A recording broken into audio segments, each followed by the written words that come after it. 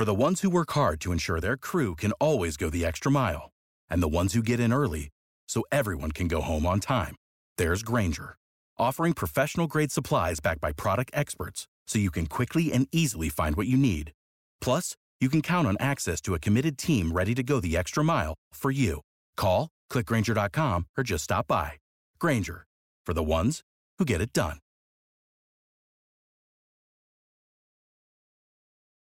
This is The Waves. This is The Waves. This is The Waves. This is The Waves. This is The Waves. This is The Waves.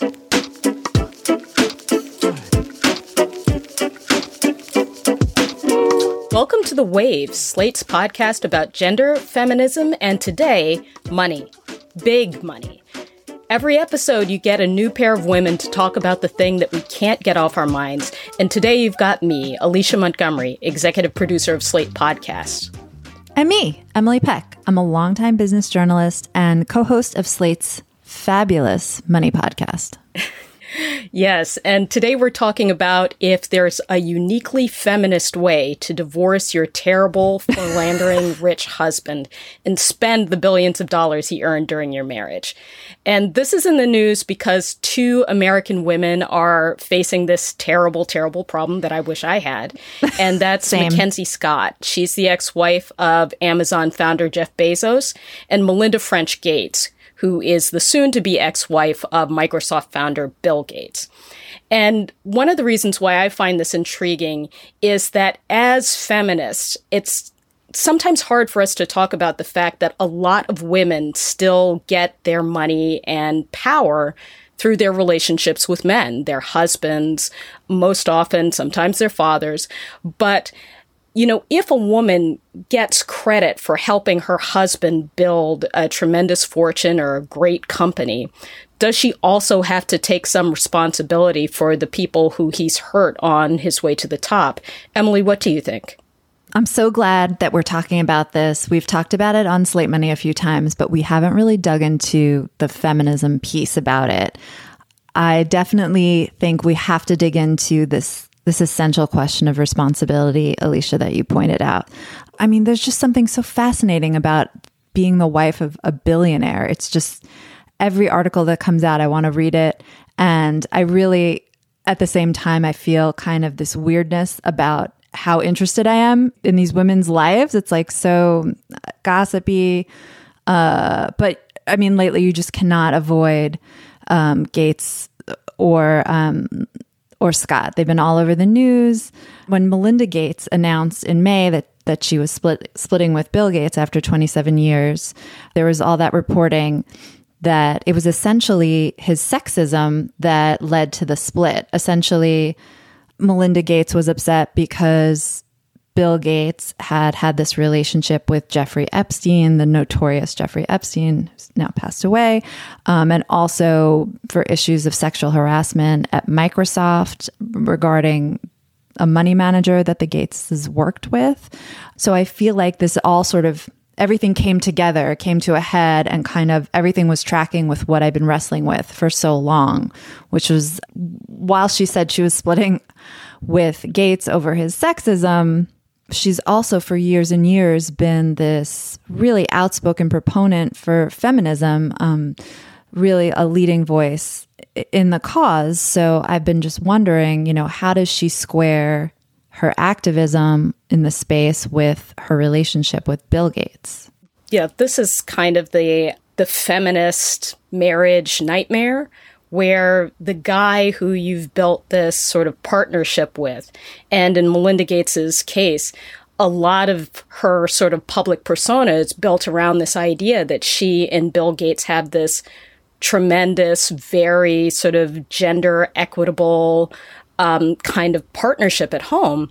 You know, she's built her brand on and around this marriage being such a success. And then in addition to the nightmare of finding out that your husband has been palling around with Jeffrey Epstein through the New York Times, then you have your whole sort of professional persona that you've built up sort of now in danger because of your husband's questionable actions and bad behavior towards women in the professional environment where you met, which makes it, imagine that it makes it even worse. She really made Bill Gates part of the story about feminism that she told. She had these like 2 anecdotes that she liked to bring out to sort of illustrate her story with him. One was that Bill Gates would pick up the kids from school and everyone was just so wowed by this. Like, oh my God, Bill Gates, billionaire, Microsoft, entrepreneur, CEO. He picks the kids up from school. Wow. How, how forward, how progressive. Evolved. Yeah, how evolved. And I finally said to Bill, oh my gosh, I can see my life ahead driving across this freeway. And why don't we just put her in the neighborhood school for a few years and then we'll switch her at a certain age over to this other school? And he said, no, he felt strongly that she start at preschool. And I just can't do it, the years ahead of driving. And he asked that question, what can I do? And before I even could answer, he actually offered a solution, which shocked me. I didn't even think he was serious at first, to be frank. He was the CEO of Microsoft at the time, and he said, well, I'll drive 2 days a week. I will drive her to school, which meant driving across this bridge, coming back past our house to Microsoft. So it was a good, solid hour his admin had to put on his calendar for this driving. And he said, look, it'll be a great time in the car. Well, lo and behold, Bill started doing this, and then 2 weeks in the school year, some of these other women in the classroom sort of sidled up to me and said, hey, have you noticed any changes in the classroom? And I said, yeah, it seems like there's a lot of dads driving. And she said, yeah, well, we went home and said to our husbands, by gosh, if Bill Gates can drive his daughter, so can you. Right. And it was one of those funny things. Right. And the other story involves her like doing the dishes night after night for most of her when her kids were really young at family dinners. And then finally, years and years later, standing up, after dinner as everyone's leaving the kitchen and being like, hey guys, no, none of us leaves until this is all cleaned up, as being like, see, we need equity at home. And I'm doing it at home with Bill Gates. So I just wanted to sort of underline, Alicia, your point of how she sort of embedded Bill Gates into her specific kind of brand of feminism and kind of rehabilitated his image, for her project. It was very intertwined. Well, it's like that was part of the life that they built together, because she gave up a career as a computer programmer, I believe. Marketing manager. She didn't quit work until they had their first child. But what you're talking about, sort of rehabilitating his image as kind of an office jerk, a sharp-elbowed bully in tech who went around squashing competitors and had that same kind of attitude in the office. She comes along and, like you said, I listened to so many interviews with her, and she talks about that thing about carpool, the dishes, him giving her more time and space to talk when they're out together for the foundation. It, as you said, it is sort of at the heart of who she's made herself in the public sphere.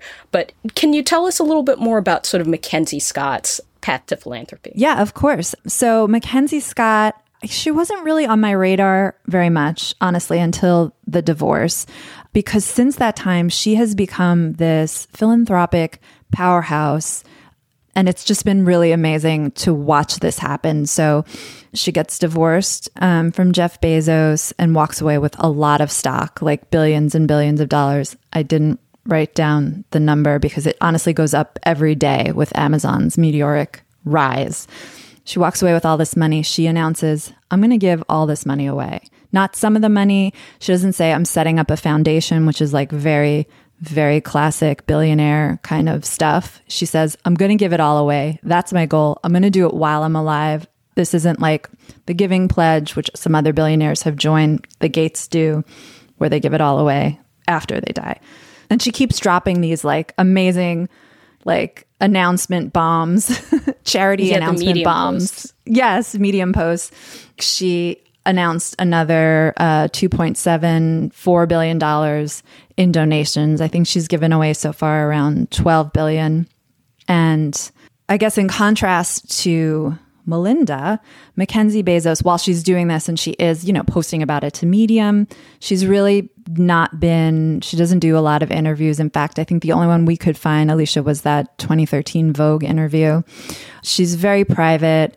She's always defended Jeff Bezos. There is this book that came out several years ago about Amazon that Jeff Bezos really didn't like. And Mackenzie, now Scott, went on to Amazon and gave it, a 0-star review and just ripped it apart, just being the dutiful wife. But she didn't really make a brand out of herself the way Melinda Gates did. And so in that way, I wonder if she has as much to answer for, even though I guess if you're doing who's the most evil billionaire kind of competition, I feel like Jeff Bezos, everyone would kind of say, is in the lead at the moment. I don't know if that's appropriate to close. Say.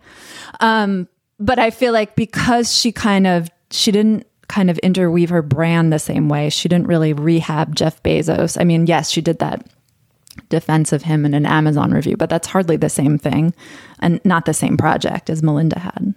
I think both of them had work to do in helping their husbands become sort of less villainous in the public sphere, whether that's adjusting an Amazon review or telling everybody that your husband does the dishes with you. And I want to get more into that and the debate about how these two women billionaire philanthropists should share their money and whether, frankly, it's any of our business after the break.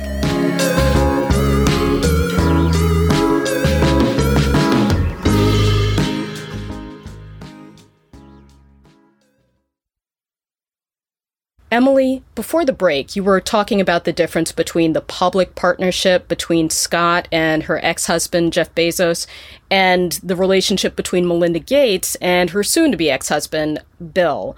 What do we know about the way you can sort of see that difference in Melinda's style as a philanthropist versus Mackenzie Scott's? So this can't be overstated. Mackenzie Scott's style of philanthropy is just a completely radical departure from the traditional billionaire playbook. Typically, rich people want to have a say in how they donate their money and how it's used. The Gates Foundation uses their own money and other donor money, and there's a whole apparatus sort of devoted to how to spend the money. And the embedded rationale underlying all this is that, Bill Gates is a really smart guy and he did Microsoft stuff and software stuff, but he can do anything because he's just so smart, right? He can solve all the world's problems. and it's not just Bill Gates. There's this rich person, I would say, delusion into thinking money makes you an expert at everything. Elon Musk thinks he can, rescue children from mines. Mark Zuckerberg thinks he can fix the education system in Newark. Maybe, I don't know. But what's different about Mackenzie Scott is that she doesn't pretend she really knows better. So she's been just giving money to organizations, historically Black colleges and universities, community colleges, nonprofits that work on racial justice, this great organization that gets rid of people's medical debt. No strings attached, no needs for reports or updates. Nonprofits don't have to reapply for money. I mean, the people who work in nonprofits just love this, so they can get on with it and do their work. So yeah, Mackenzie wants to spend it all. She wants to not have much control over how it gets spent. And I don't think Melinda French Gates has the same mission. The difference in the style of giving away the money, where Mackenzie Scott just seems to be sort of dropping a big bag of money off at these charities and letting them do whatever they want with it. And having sort of more of an establishment view that is represented by Melinda French Gates and the Gates Foundation. That's something, there's sort of a parallel in their media personas.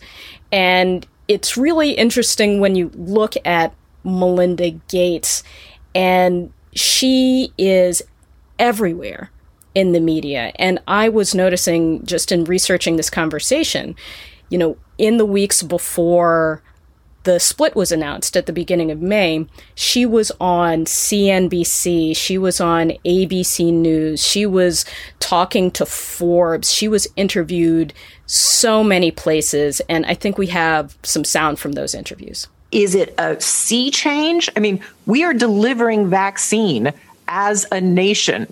Most states, 15% of the population has been covered. First of all, I think we have this myth in the United States that a lot of women have paid family medical leave. No, in fact, it's less than 30% of women have paid family medical leave. And we know now that when women participate in the labor force, economies are stronger, more robust, and grow more quickly. And so for all those and many more reasons, we should invest in women and girls.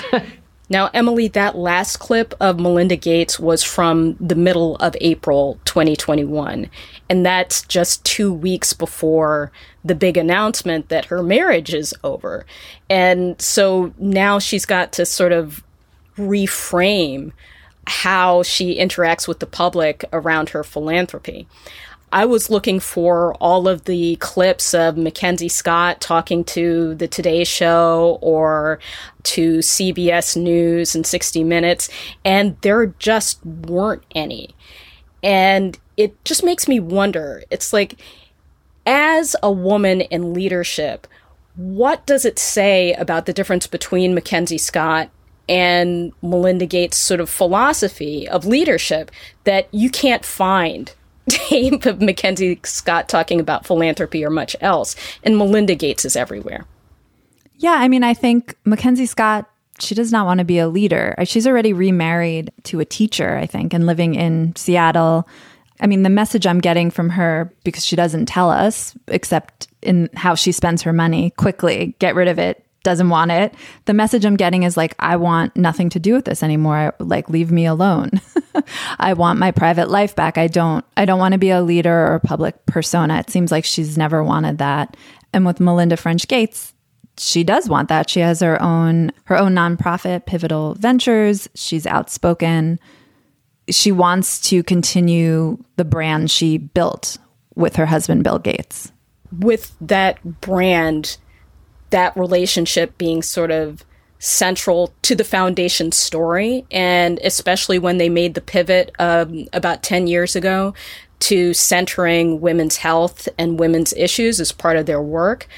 But, I mean, one of the tricky things about discussing their philanthropy as part of a feminist conversation is that there's this idea that they're supposed to go out and, give the money in a way that kind of addresses some of the structural inequities that led their husbands to these great riches.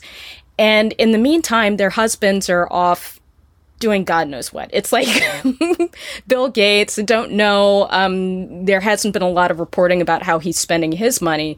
But in the meantime, Jeff Bezos is like trying to build a rocket ship. And is part of the problem with a conversation about these women leaders, this expectation that because they're women, they're going to be off doing something really, really noble about this money and that they have an obligation to. Is it really fair as feminists for us to ask that of them? This is a hard one.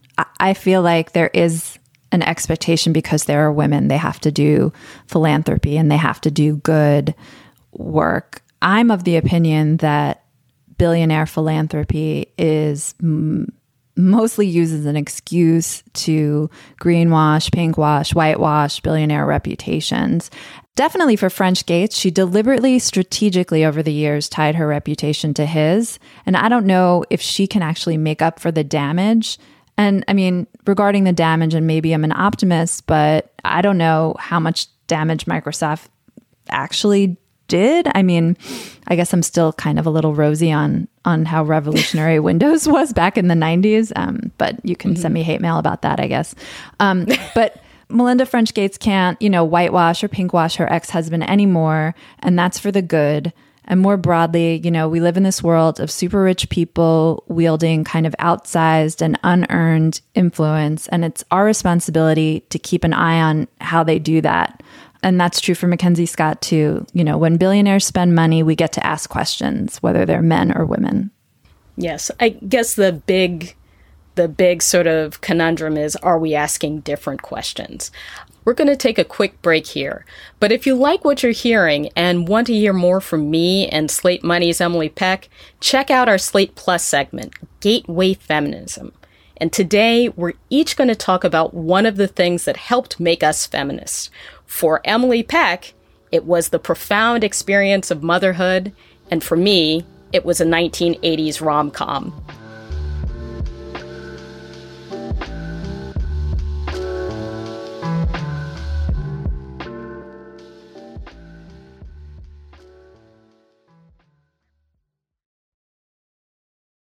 So, Emily, before the break, we were talking about some of the sort of key differences between Mackenzie Scott, who is the ex-wife of billionaire Jeff Bezos, and Melinda French Gates, who is splitting from her husband, Bill Gates, the founder of Microsoft. But I'm wondering, what can you say besides the obvious are some of their big similarities? Right, besides the obvious, billionaire ladies. All the money. All the money. So, I mean, the very timeless lesson I'm taking away from this, and it's very, I feel like it's particular to my generation in a way, Gen X, right? So like we were told, go do everything, you got this, you go to college, you get your graduate degree, and no one ever mentions like what happens when you want to start a family, like very classic. And so for both Melinda and Mackenzie, they started out as these very ambitious plans for themselves. Mackenzie Scott, she went to Princeton. She wanted to be a novelist. She did her thesis with Toni Morrison. I mean, no joke. Toni Morrison, Nobel Prize winning author. And Melinda went to do business school. She showed up at Microsoft. She was a marketing manager. She was successful. But, they tied their fortunes to these men and put their careers really to the side and, had the babies. And Mackenzie Scott, I mean, she met Jeff Bezos at 23, and it changed just everything in her life.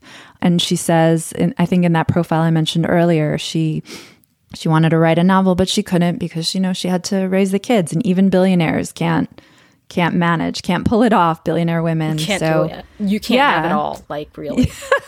Like really. And I know we're supposed to be moving on from that now in 2021, but I think we saw in the pandemic, like this is a storyline that's pretty evergreen and timeless still, unfortunately.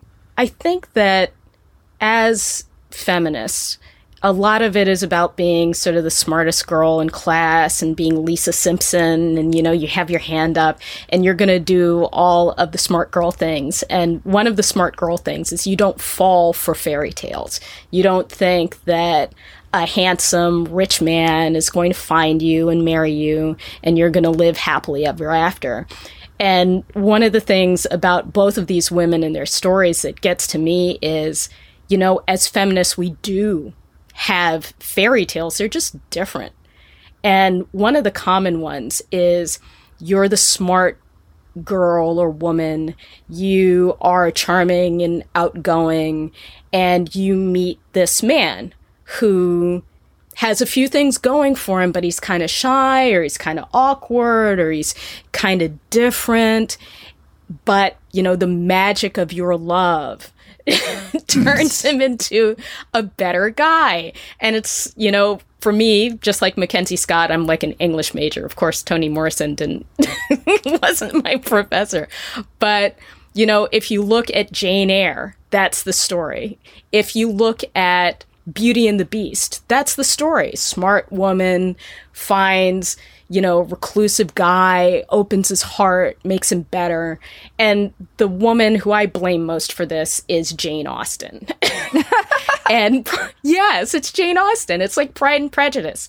How many brooding, moody, cute guys have smart women spent years of our lives, and yes, this is personal, years of our lives trying to love them into their inner Darcy and make them better people. But it doesn't work out any better than those other fairy tales. And it's like sometimes that guy who is charming sometimes, but kind of a jerk, he's just a jerk. And, I think that Mackenzie Scott learned this. I think Melinda French Gates learned this. I know it's an argument, but I think Hillary Clinton kind of learned this too. And I'm just hoping that as feminists, we send this lesson down to the next wave of feminists. Amen.